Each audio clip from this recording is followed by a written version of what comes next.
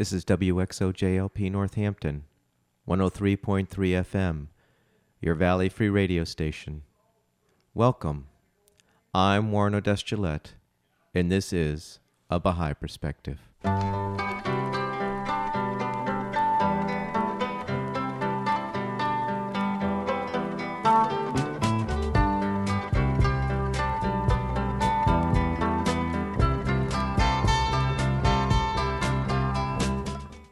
A Baha'i Perspective is a radio program that presents a Baha'i perspective on life through interviews. If you want information specifically on the Baha'i faith, you're welcome to visit the website www.baha'i.org. That's BAHAI.org. Or you can call the toll-free number 1-800-22-UNITE. Today I'm playing a telephone interview with Druzelle Cederquist, a Baha'i and author of the book The Story of Baha'u'llah, Promised One of All Religions. She also has a blog at http://luminousrealities.blogspot.com. Again, that's http://luminousrealities.blogspot.com. I started the interview by asking Druzelle where she grew up. Well, I grew up in a small town called Mishawaka in Indiana, northern Indiana. Mm-hmm.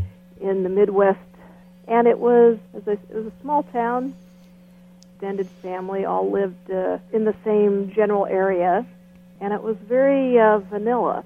Yeah. In that we were the next town over, which is South Bend, which is the home of Notre Dame University, had a lot more mixture of people, but the folks in Mishawaka thought that they would, I guess they just kind of were a little less diverse. Actually, the community was more diverse than what they knew, Mm-hmm.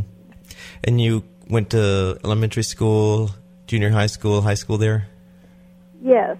So, mainly the same kids through elementary and junior high, and then more kids got added in high school. Mm-hmm. And then I went to the regional campus of the State University, which was just in the next town over. So I didn't actually go away someplace and live on campus. I lived at home, went over to the campus. Mm-hmm. University was really an opening of a lot of doors for me intellectually, mm-hmm.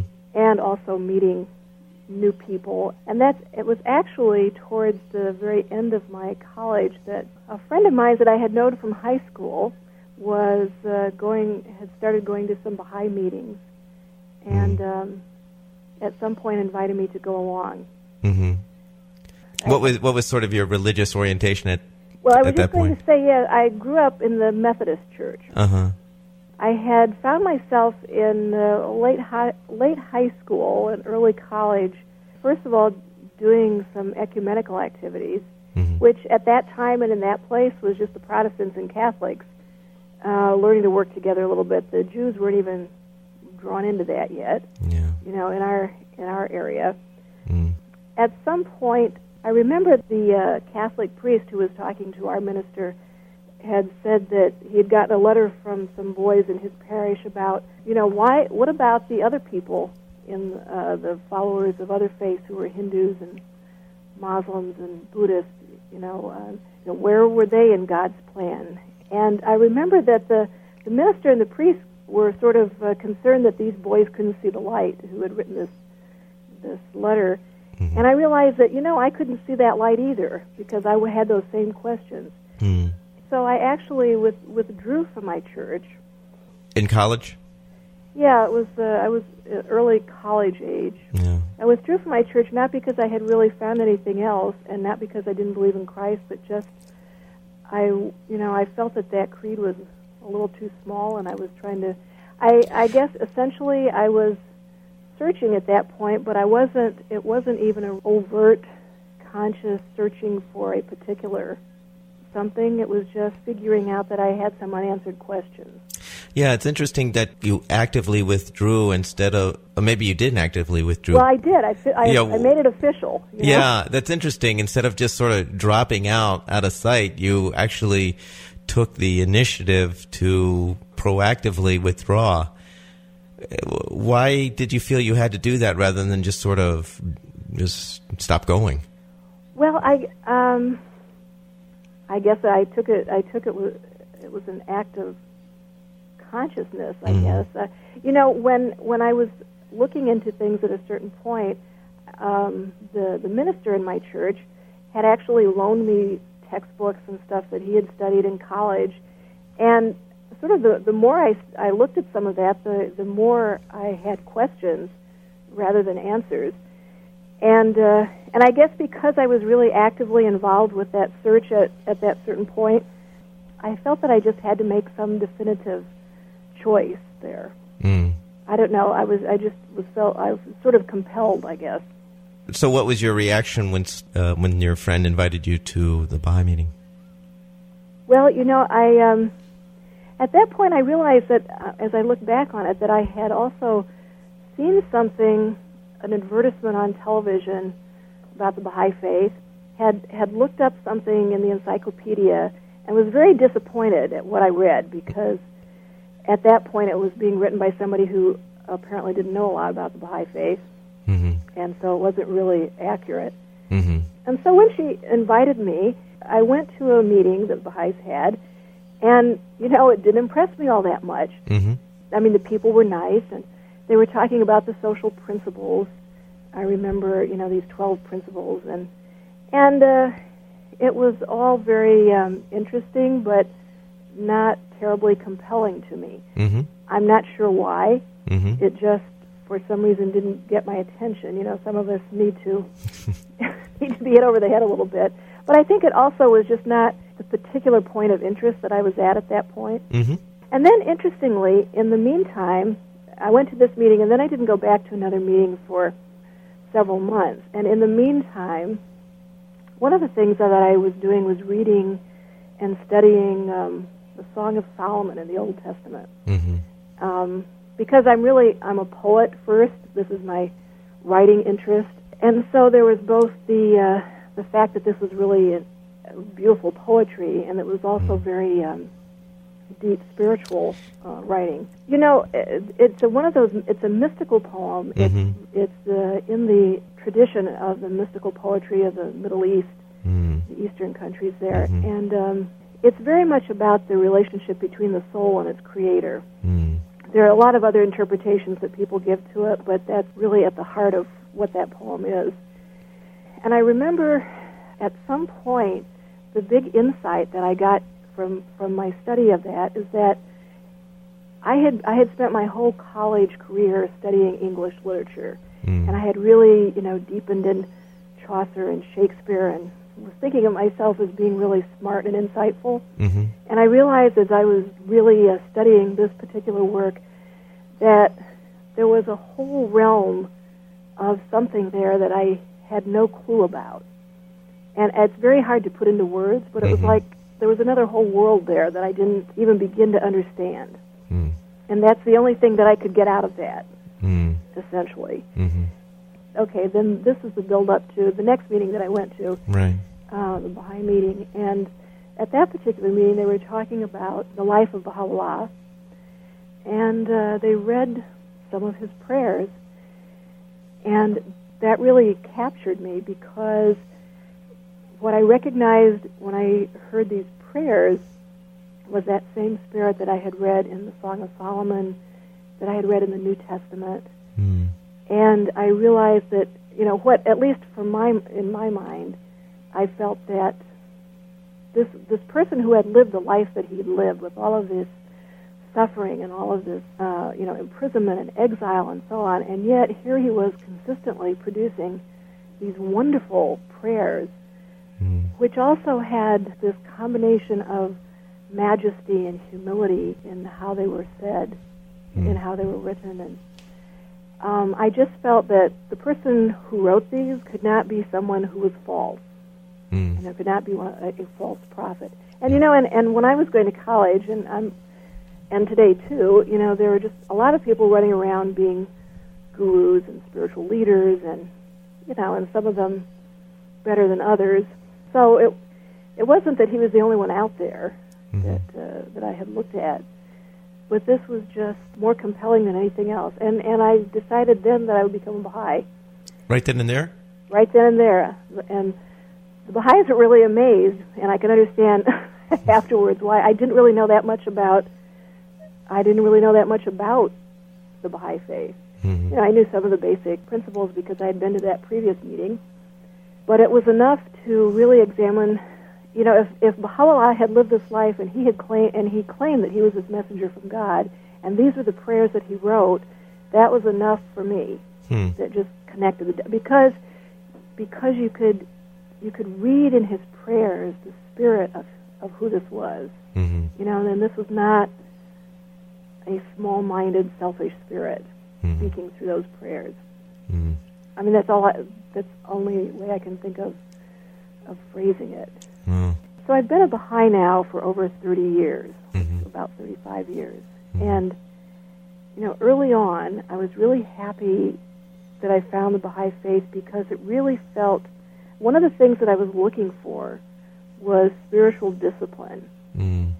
And because I had gotten to the point where I was searching, of realizing that if I looked at the Bible, you know, as a Christian, if I looked at what Christ said, well, in the Bible he only said a certain amount of things, but there were a lot of other things that people were saying that were supposed to be Christian rules and regulations and such that didn't come from Christ. They came from other people. Mm-hmm. And so, you know, if you just went by what Christ said, there was a lot of room, it seemed to me, for you could do whatever you wanted around a lot of issues of this sort of situational ethics that came up that was just very slippery. Mm-hmm. So one of the things that I found at the beginning was this spiritual discipline that seemed very real. You know, Baha'u'llah didn't promise 7 easy steps to heaven. He didn't promise that. He didn't even promise that if you believed that would do it. You know, you had to believe and then you had to act. Mm-hmm. And this was the whole story of Baha'u'llah's life. You know, it wasn't, and that was what was so fascinating about writing about his life, was really getting into all of those relationships he had with other people and all of the choices that he made. You know, when I wrote this book about Baha'u'llah, I wanted to get out of this kind of religious approach of, oh, isn't this wonderful?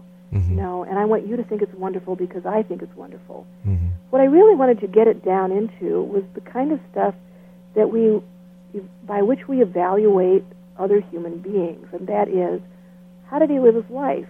You know, what were the choices that he made, especially when things were hard, the hard choices, and how did he treat people?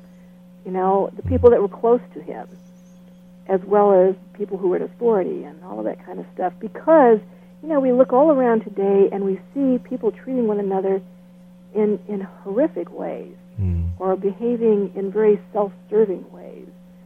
You know, and when you look at the life of the manifestation of God, the way he lives it is just consistently different from how any of us live our lives, even when we're trying to do the best that we can do.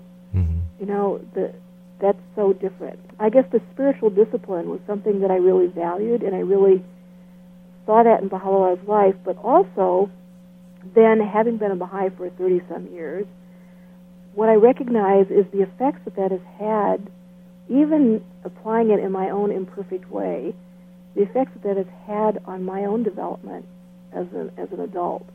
That I really am at a point where I don't enjoy gossiping about other people. You know, that it really is more interesting to be a source of encouragement than it is to be a source of criticism and making somebody else feel poorly. You know, and that being of service really is more gratifying than the alternative. I have realized, as I have become a mature adult, that I have come out of hiding.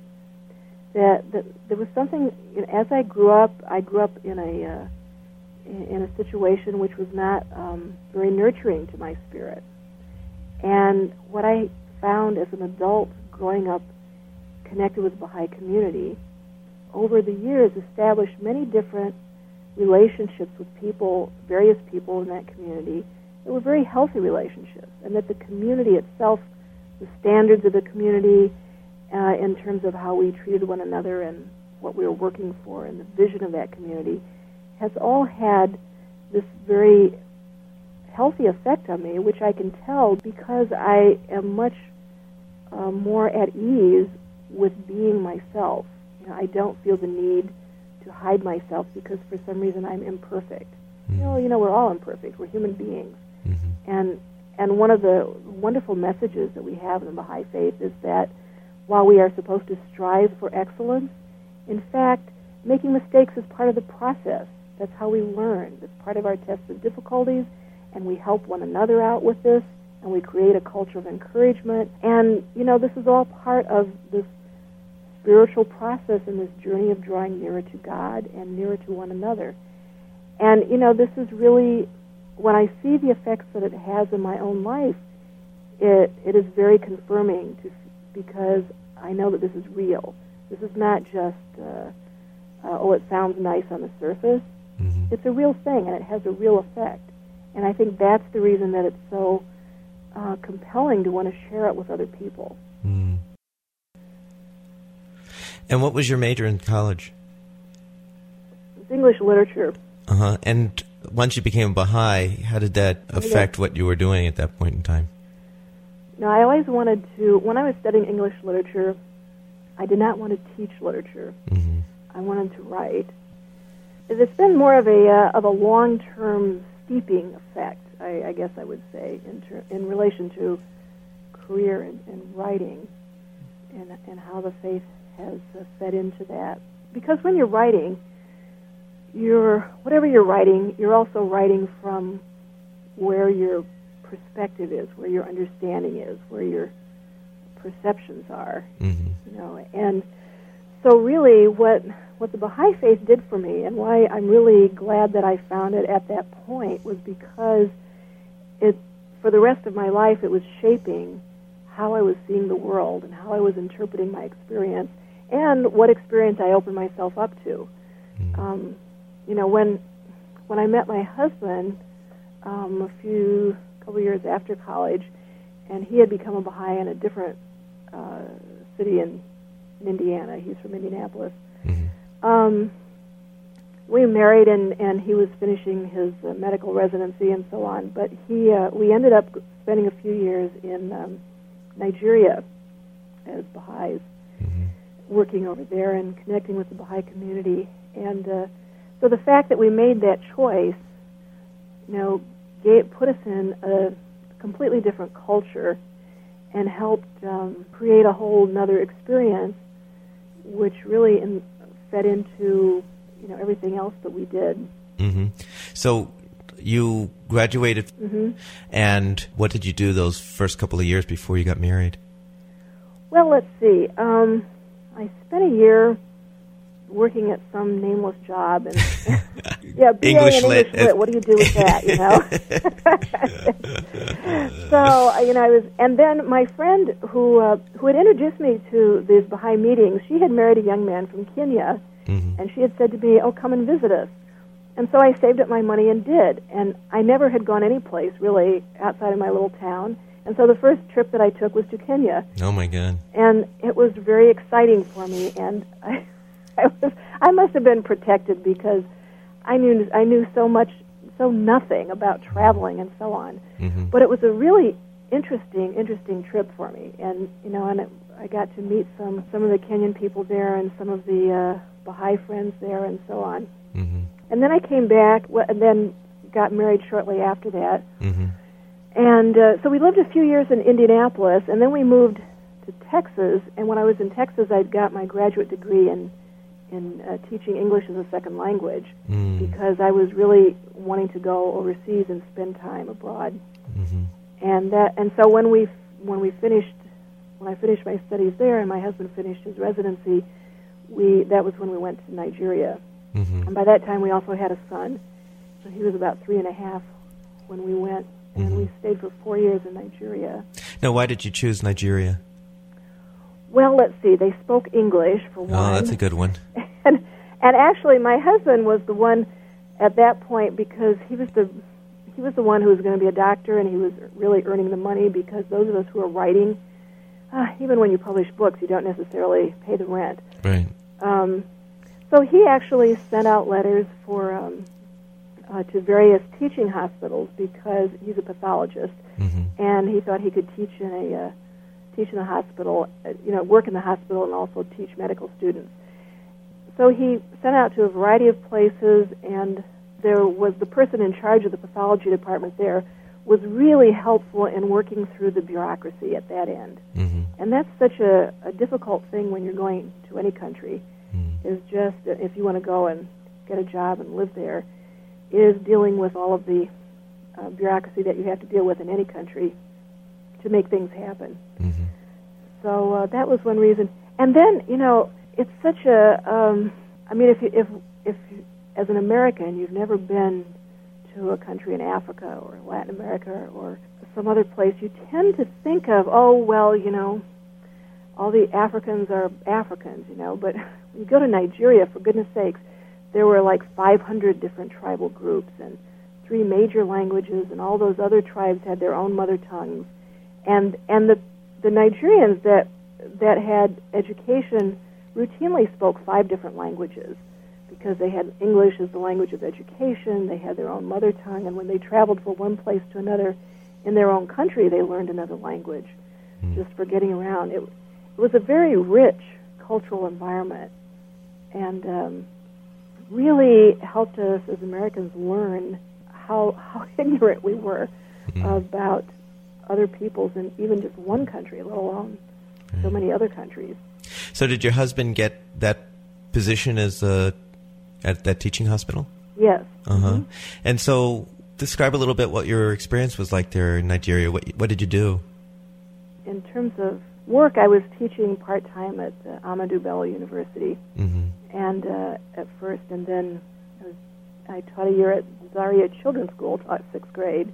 One of the things that I remember discovering there was the fact that I could have a very intelligent conversation with somebody in a village, and without that person having had a college degree or something. Having come through the whole this culture which very highly prizes education and degrees and such,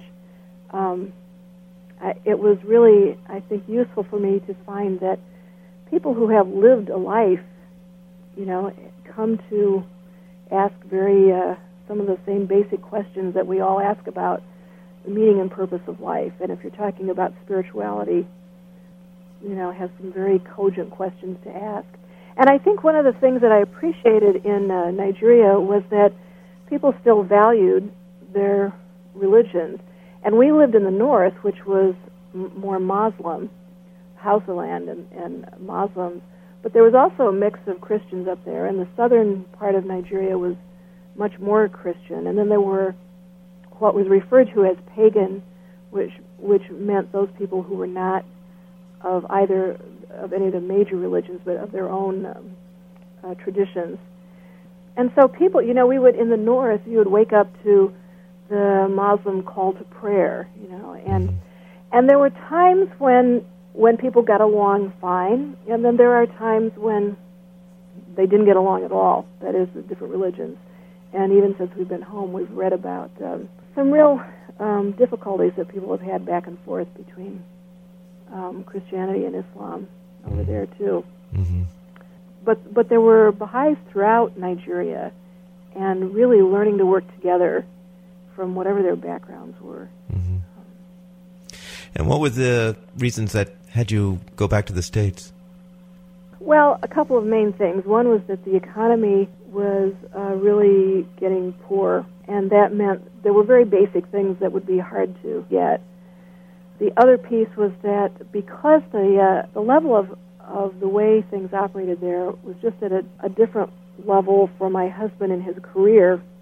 For example, in his pathology, it was just they had more basic instruments and such, and if he stayed there for very long, he would really not be marketable over here, because over here there was a whole different level. It's like dealing with all the technology and all the latest advances in the with instruments and such in the field. Right. And it was, when we moved over there, for example, at the beginning, it would have been okay to go to a hospital for something, and I did at some point, so for some minor thing. But towards the end, if you went to the hospital, you should bring your own blood with you, and you would have to buy on the black market all the things you would need there. You know, this is not a good way to be dealing with things. Right. So it was unfortunate and you know, very sad that we, in fact, were able to leave, and yet, you know, the Nigerians, what people don't understand is that that country has a quarter of the population of Africa. Mm-hmm. And to simply ignore it or pretend like their problems are somehow not related to us is very short-sighted and foolish on just all kinds of different levels. And one level being, you know, we have no idea the talents and capacities and such of people if they don't have the opportunity to develop them. The Nigerians that we knew who had been able to receive education when the country was in good shape, they often went abroad, finished their education, came back to their country, and were really working hard to contribute to that society and to bring it up. But because of a certain amount of corruption and such that comes up, you know, they weren't able to do at a certain point when the economy was really going downward. There wasn't much they could do. Yeah. So you came back to the States? Mm-hmm. And what happened when you came back to the States? Well, I said to my husband, you know, I don't care where you get a job, but I don't want to live in California or New York. And so here we are in New York. New York City? I thought that was a little divine humor. New York City? No, well, see, that's the thing. If you don't grow up in New York, you think of New York as New York City. Mm-hmm. Well, New York is a huge place, and a lot of places outside of the city, and we're actually a couple hours north of New York City. In a nice mid-sized town, I'm perfectly fine to live in. Mm-hmm. So New York State was okay with you? Well, I didn't know it was okay with me because I'd never been here. But, you know, I had to come here and find out. Oh, and of course, came back at a time that he interviewed and got the job out here in the fall, and it's beautiful out here. We're in the Hudson Valley, and it's a beautiful place. And then, you know, we get to know the people, and as you get to know people, you know, that makes it a more of a home. And this is actually where we raised our children. We had another son here, so we had two boys who grew up here. How old was the oldest when you came back to the States? He was 7.5. So we were gone about 4 years, and so he had actually had gotten some really interesting input in growing up, even those few years over there. Like how? Well, I think you know, in some respects, I felt that the culture there was not so much of a very different culture as it was a different time. It was more like the time when my grandmother was raising my parents. You know, that there was a real respect for authority. There was manners were highly valued and taught to children, and it was not that everything was perfect, but there were certain basic values that we appreciated. That were more widely practiced there than they have been here in recent years. Sure. At least in our sort of that larger culture that we have. Yeah. So you settled in New York, Hudson New York Valley. City people call it upstate, you know. What happened after you settled in there? Well, you know, I had my youngest son, so I was raising a small baby, and I was I was thinking about, because some of the other friends who were coming back were saying, well, you know, I'm going to go back to school and do this, I'm going to study that, and I decided, well, you know, I don't want to go back to school. I want to start writing, really. Not start writing, but write a little more seriously.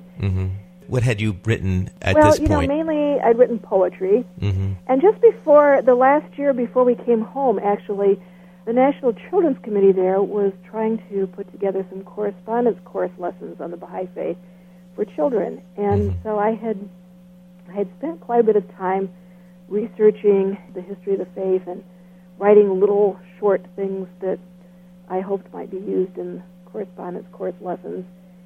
And when I came back here, I sent that to the Baha'i Publishing Trust because I thought, we don't have anything like that here either. And didn't really hear much from them until at some point I got a letter that they had sent out to, I think, anybody who had submitted things to them. We want some stories of Abdul-Baha.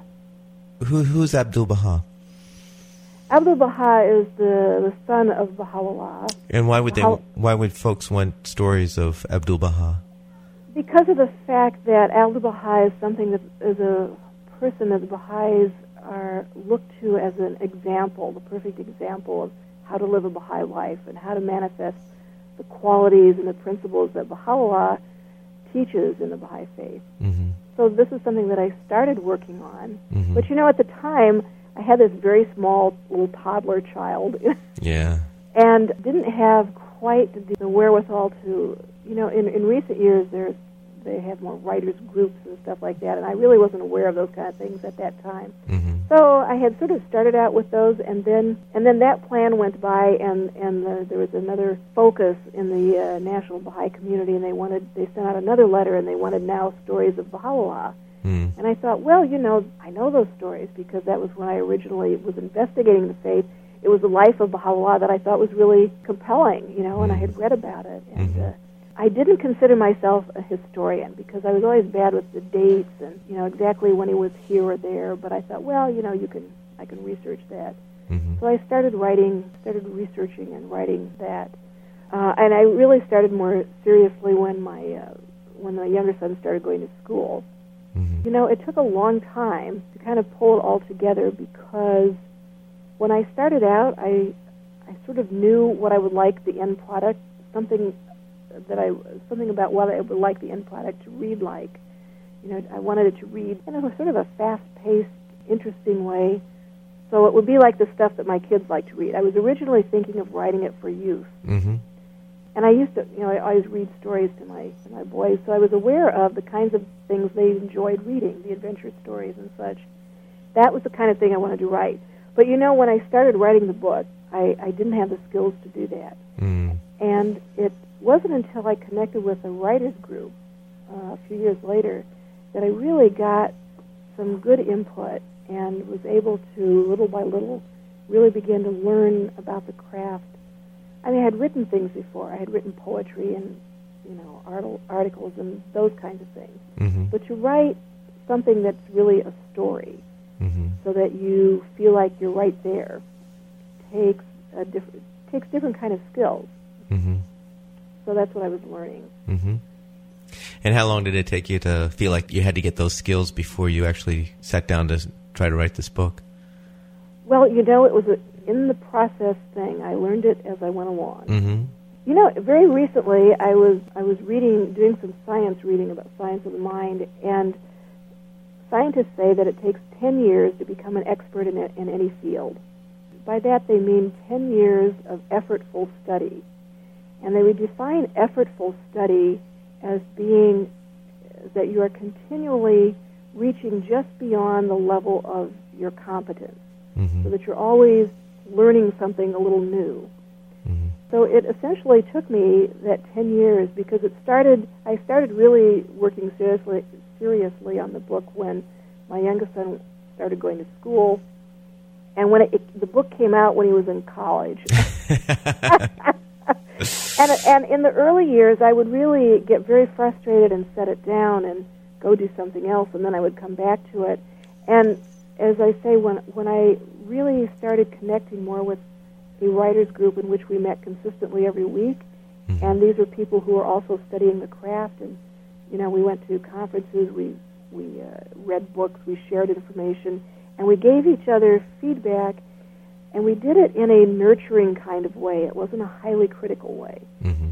So that it became this little group that had a little culture of encouragement going. Mm-hmm. And it also was a way of, when you're trying to develop these kinds of skills of communication, which is what writing is about, you need to know when you really are communicating and when you're not, and where those gaps are, and then how to adjust what you think you're doing so that you can actually achieve the goal you want to achieve. Mm-hmm. I was presenting this paradigm for a systematic approach to developing as a Baha'i writer, and this summer I found scientific research to back up what both the Baha'i writings and the artists say in terms of this business of 10 years to become an expert. Oh, yeah, right. Well, what that is speaking to is the fact that in the last decade, scientists, with their functional MRIs and being able to study the brain itself, have found out that the brain is much more plastic than what they previously thought. which is to say that if you don't just stop developing and your brain cells start dying off at a certain age. As long as we're alive and doing things, our brain is affected by our experience. Now, we have choices, and we actually choose the brain that we end up with. And one of the things that there is this fellow who wrote The Compassionate Brain. He's a German neurobiologist whose name I don't recall right now, but he was saying that if we keep doing the same old thing over and over, you end up making a little highway in your brain that's like just deep in the same highway becomes like a rut. So, for example, if I learn to play golf just well enough to play with my friends, but I'm not really striving to play like Tiger Woods, I'm not going to develop the complexity in my brain that he has around playing golf. I'm just going to have this kind of simple little highway. If I learn to play the guitar or I learn to write, but I only am going to learn up to a point, and that's good enough for me, and I don't want to go on any further, then I'm not going to develop the complexity of those brain connections that you do develop when you choose the more difficult path, which is that you keep learning something new. You keep stretching just beyond your level of competence. And so when you're doing that work, where you keep stretching just beyond your level of competence and you're learning something new and making the mistakes and learning from that, you're developing your brain in a whole different way. And essentially, when you stop to think about that, that means you're evolving. It's a new brain. And if you want to be a writer, for example, you have to develop a writer's brain. And how you do that is you engage in the process of learning the craft, which requires a whole lot of work, as you go along, or anything else that you do, for that matter, including things like consultation, applying the Bahá'í principles of consultation, and learning how to talk with a group of people in a way that would allow you to cooperate together and problem solve for the betterment of the group and not just for personal gain or putting forth a personal agenda. Now, there's a number of books out that describe Baha'u'llah, the prophet founder of the Baha'i faith, his life. What would you say is unique about the book that you wrote? The book that I wrote tells it as a story, as a creative, dramatic nonfiction, rather than as historical narrative. What that means is you take as a writer, I take the techniques that I would use writing fiction and use them in writing this historical biography.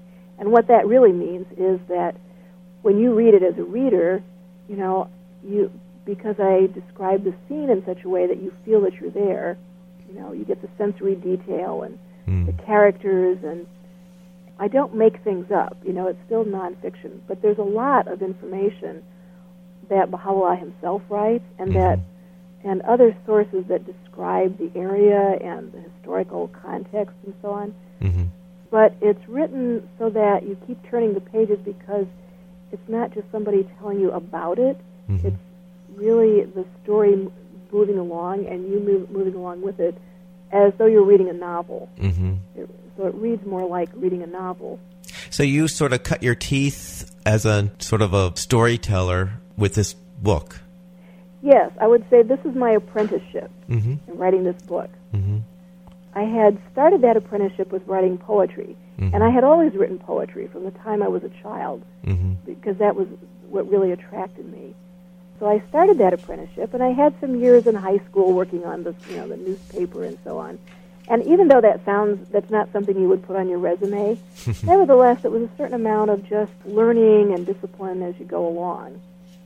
But this was really calling on me to pull things together and to really not only draw on the things I'd already learned, but to really reach out and learn more.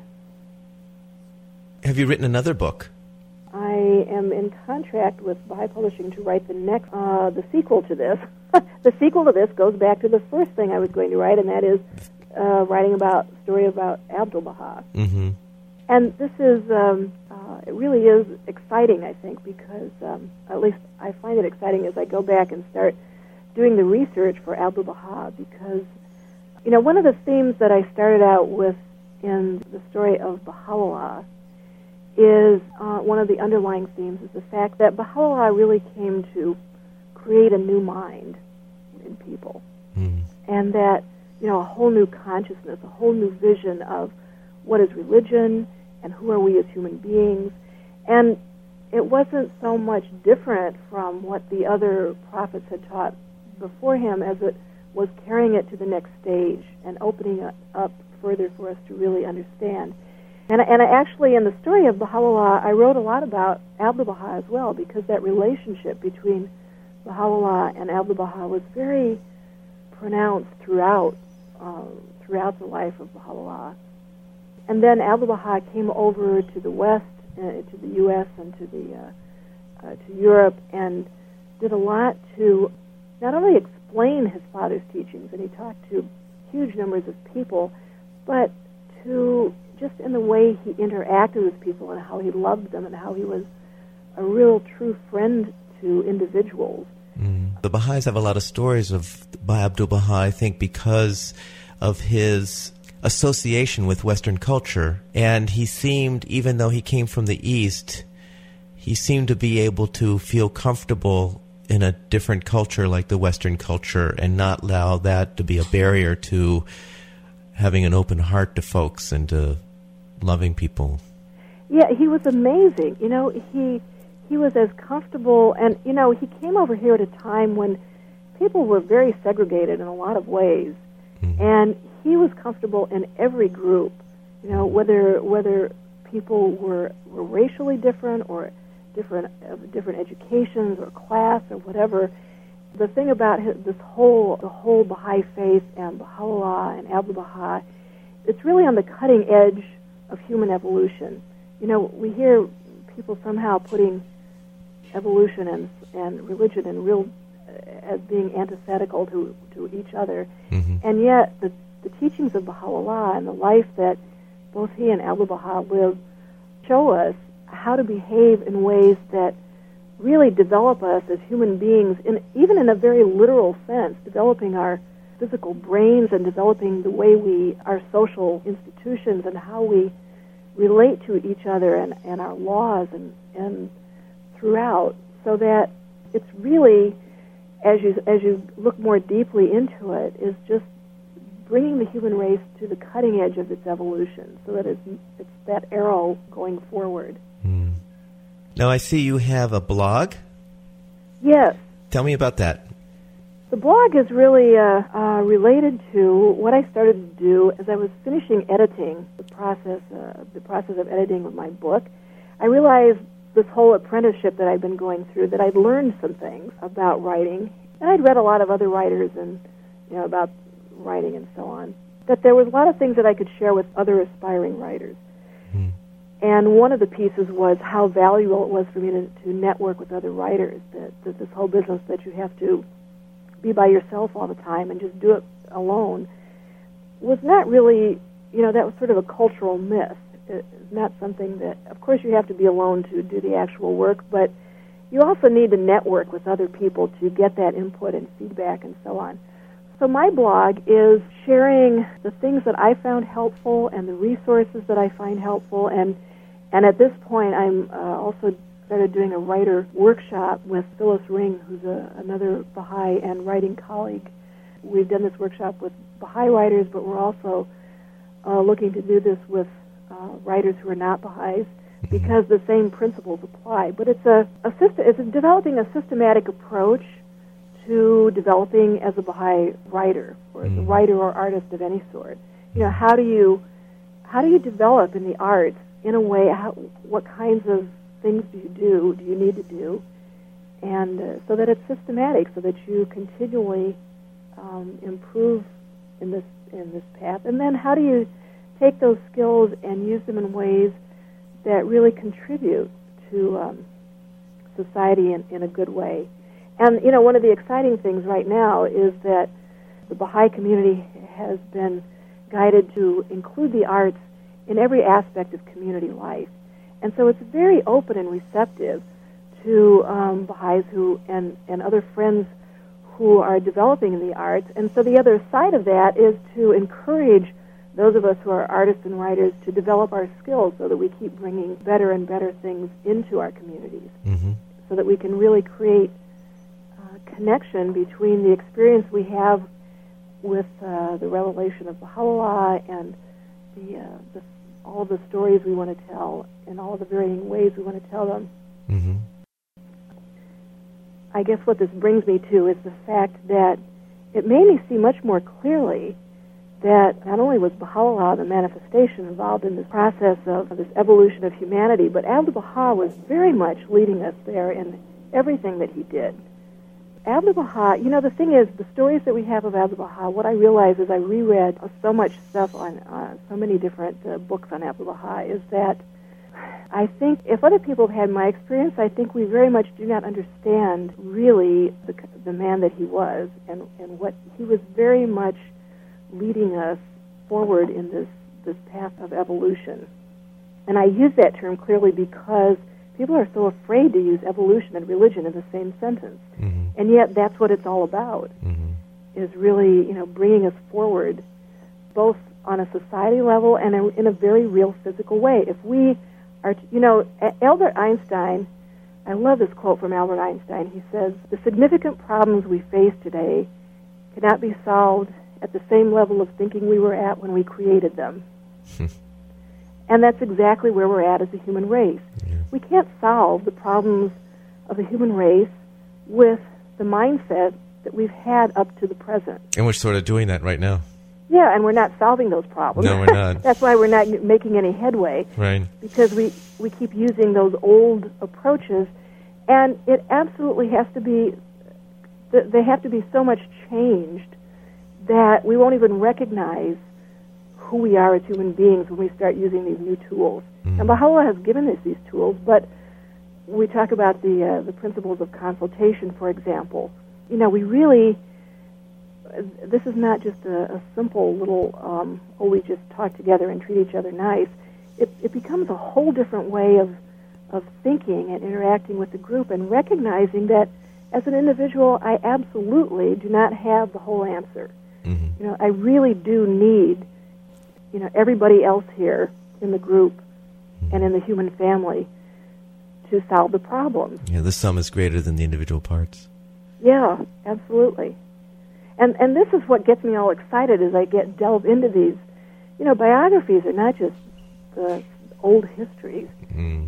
People think about what happened in the past. These people lived in the past, and therefore it's something said in the past. But actually, the exciting thing is that it's very much about what is our vision and what are the tools for reaching that vision for the future.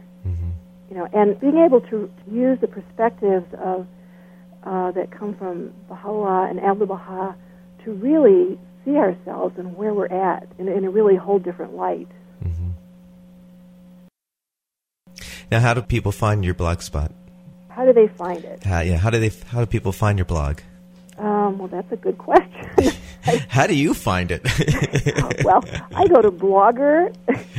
It's luminousrealities.blogspot.com. Oh, actually, I have, yes. So it's http://luminousrealities.blogspot.com. So there's no www in there. Right. Now, it's called Explore. It's oh yeah, Luminous Realities: Exploring the Creative Process. So Luminous Realities is the name of your blog? Yes, and that comes from a prayer that I call it the artist prayer, and my son calls it the science prayer because he's in computers. But I find it a really wonderful prayer because the luminous realities refers to the realities of the human realities, the soul. The Baha'i faith is very encouraging of developing our capacities, and part of those capacities are our mind, which we're told is the fruit of the soul. And in this prayer, it refers to acquiring knowledge and the sciences and the arts and drive. It really highlights in this one prayer the fact that learning these things is a process, that we have to acquire it, and this acquiring process requires work and striving to do it. It doesn't just happen. Some friends like to think that, we're just inspired. We don't really have to to study because we're just inspired. Well, we all have to work at what we're doing. You don't just say to someone who's a doctor, oh, you're inspired, you don't have to study. I don't want to go to that kind of doctor. Right. When do you think your book on Abdu'l-Baha will be completed from your point of view? Well, it needs to be completed by December of 2008 for the publisher, but then they need about a year and a half after that to do all the things that they need to do. I see. To actually bring it out. Mm-hmm. So, this whole, because it's coming out in the trade, which is that part of Baha'i Publishing, the Publishing Trust, which is in the selling books in places like Barnes & Noble and Borders, they're developing lots of new things to around that whole process. Mm-hmm. And it takes time for them to do all kinds of promotion and publicity stuff. Mm-hmm. So is there any travel for you in the future that you see? Oh, well, I have all kinds of thoughts about that. I would like to go every place that speaks English and promote this book. But there are some places that I would like to go and share stories. But have you been promoting the book? Yes, and that's another piece that I'm learning about, and that we're all learning about, because we're working with communities who might want authors to come to their areas. That requires consultation and this sort of thing. So I have been up in Chicago and Madison, Wisconsin, and there seem to be plans to go out to Austin, Texas. Mm-hmm. And in the meantime, I'm will be in the process of contacting a place. I have been to Boston, and in the process of contacting some of the other larger communities in the Northeast, mm-hmm. which is easiest for me to get to. Mm-hmm. And I'm always happy to come and visit people elsewhere. Yeah. And in fact, we also want to do some other writer workshops, any place where Baha'i writers would like, and other friends of writers would like to explore the writing workshop too. Mm-hmm. Now, if somebody wanted to contact you to ask for a writing workshop, would they do it through your blog? They could if they could leave their email there. Otherwise, they go to the Baha'i website, the Baha'i Books website, books.baha'i.us. Books.baha'i.us, okay. Yes. They can reach the publisher. Through the publisher, they can also reach me. Okay. And I do put my email out. They can contact me at DruCeder, that's DRUCEDER, at yahoo.com. Okay. And do you have an idea of a book after this one on Abdu'l-Baha? Well, yes, there's another historical person I want to write about, but I'm not sure I'm going to say that right now. Ah, it's a secret. Yes, but I've got a shelf of books on that person, too, so I just have to live long enough to get these all out. And I'm not getting any younger, so I have to work faster. I have two sons, right? Yeah. One of them has read the book and tells me how he likes it. The other one, who's in college, says, Mom, I really don't have time for that now. So, even in my own household, I have to wait. Sort of like mine with the podcast. I have a son that inspired me. He says, Dad, you got to have a podcast. And I have kids that haven't even heard an interview yet. Oh, yeah, I'm looking forward to getting on and listening to those. That looks very exciting. Oh, well, I'd be interested in your feedback. Okay. Yeah. Now I'd like to interview you and find out where you have come from. And You wouldn't happen to know Pat McGraw, would you? Yeah. She said exactly the same thing. At the end, and in fact, she did interview me for like 10 minutes or 15 minutes. Well, Druzelle, it was a pleasure to speak with you, and I hope the best for you in the future. Oh, thank you. I hope you enjoyed that interview with Druzelle Cederquist, a Baha'i and author of the book, The Story of Baha'u'llah, Promised One of All Ages. For a copy of this and other interviews, you're welcome to go to the website www.abahaiperspective.com. For information specifically on the Baha'i Faith, you can go to the website www.baha'i.org, or you can call the toll-free number 1-800-22-UNITE. I hope you'll join me next time on A Baha'i Perspective.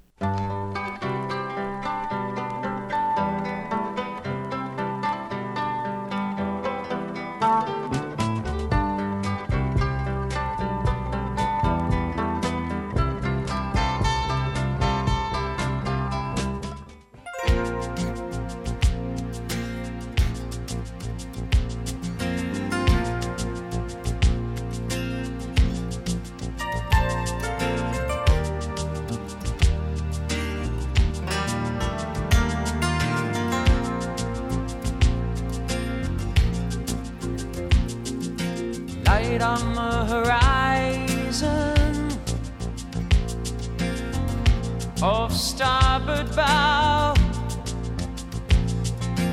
Feel the spirit rising, hear the mighty shout.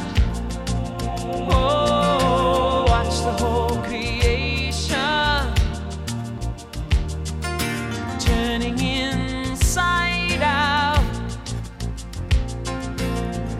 He's making his will made known. Time for peace is now. Leaders at the table talking about an end to war. We need more than chess moves. We gotta open up the door. Oh, and let a little sunlight shine on each and every face. And in the light of morning, let that bless the human race. Singing, we are one family. We are too close not to let it be. We are sisters and brothers, a coat of many colors, you and me. Feel the expectation, all the world around. Everyone is waiting to hear the joyful sound, oh, of all the nations singing, singing out in harmony. There's a new world in the making.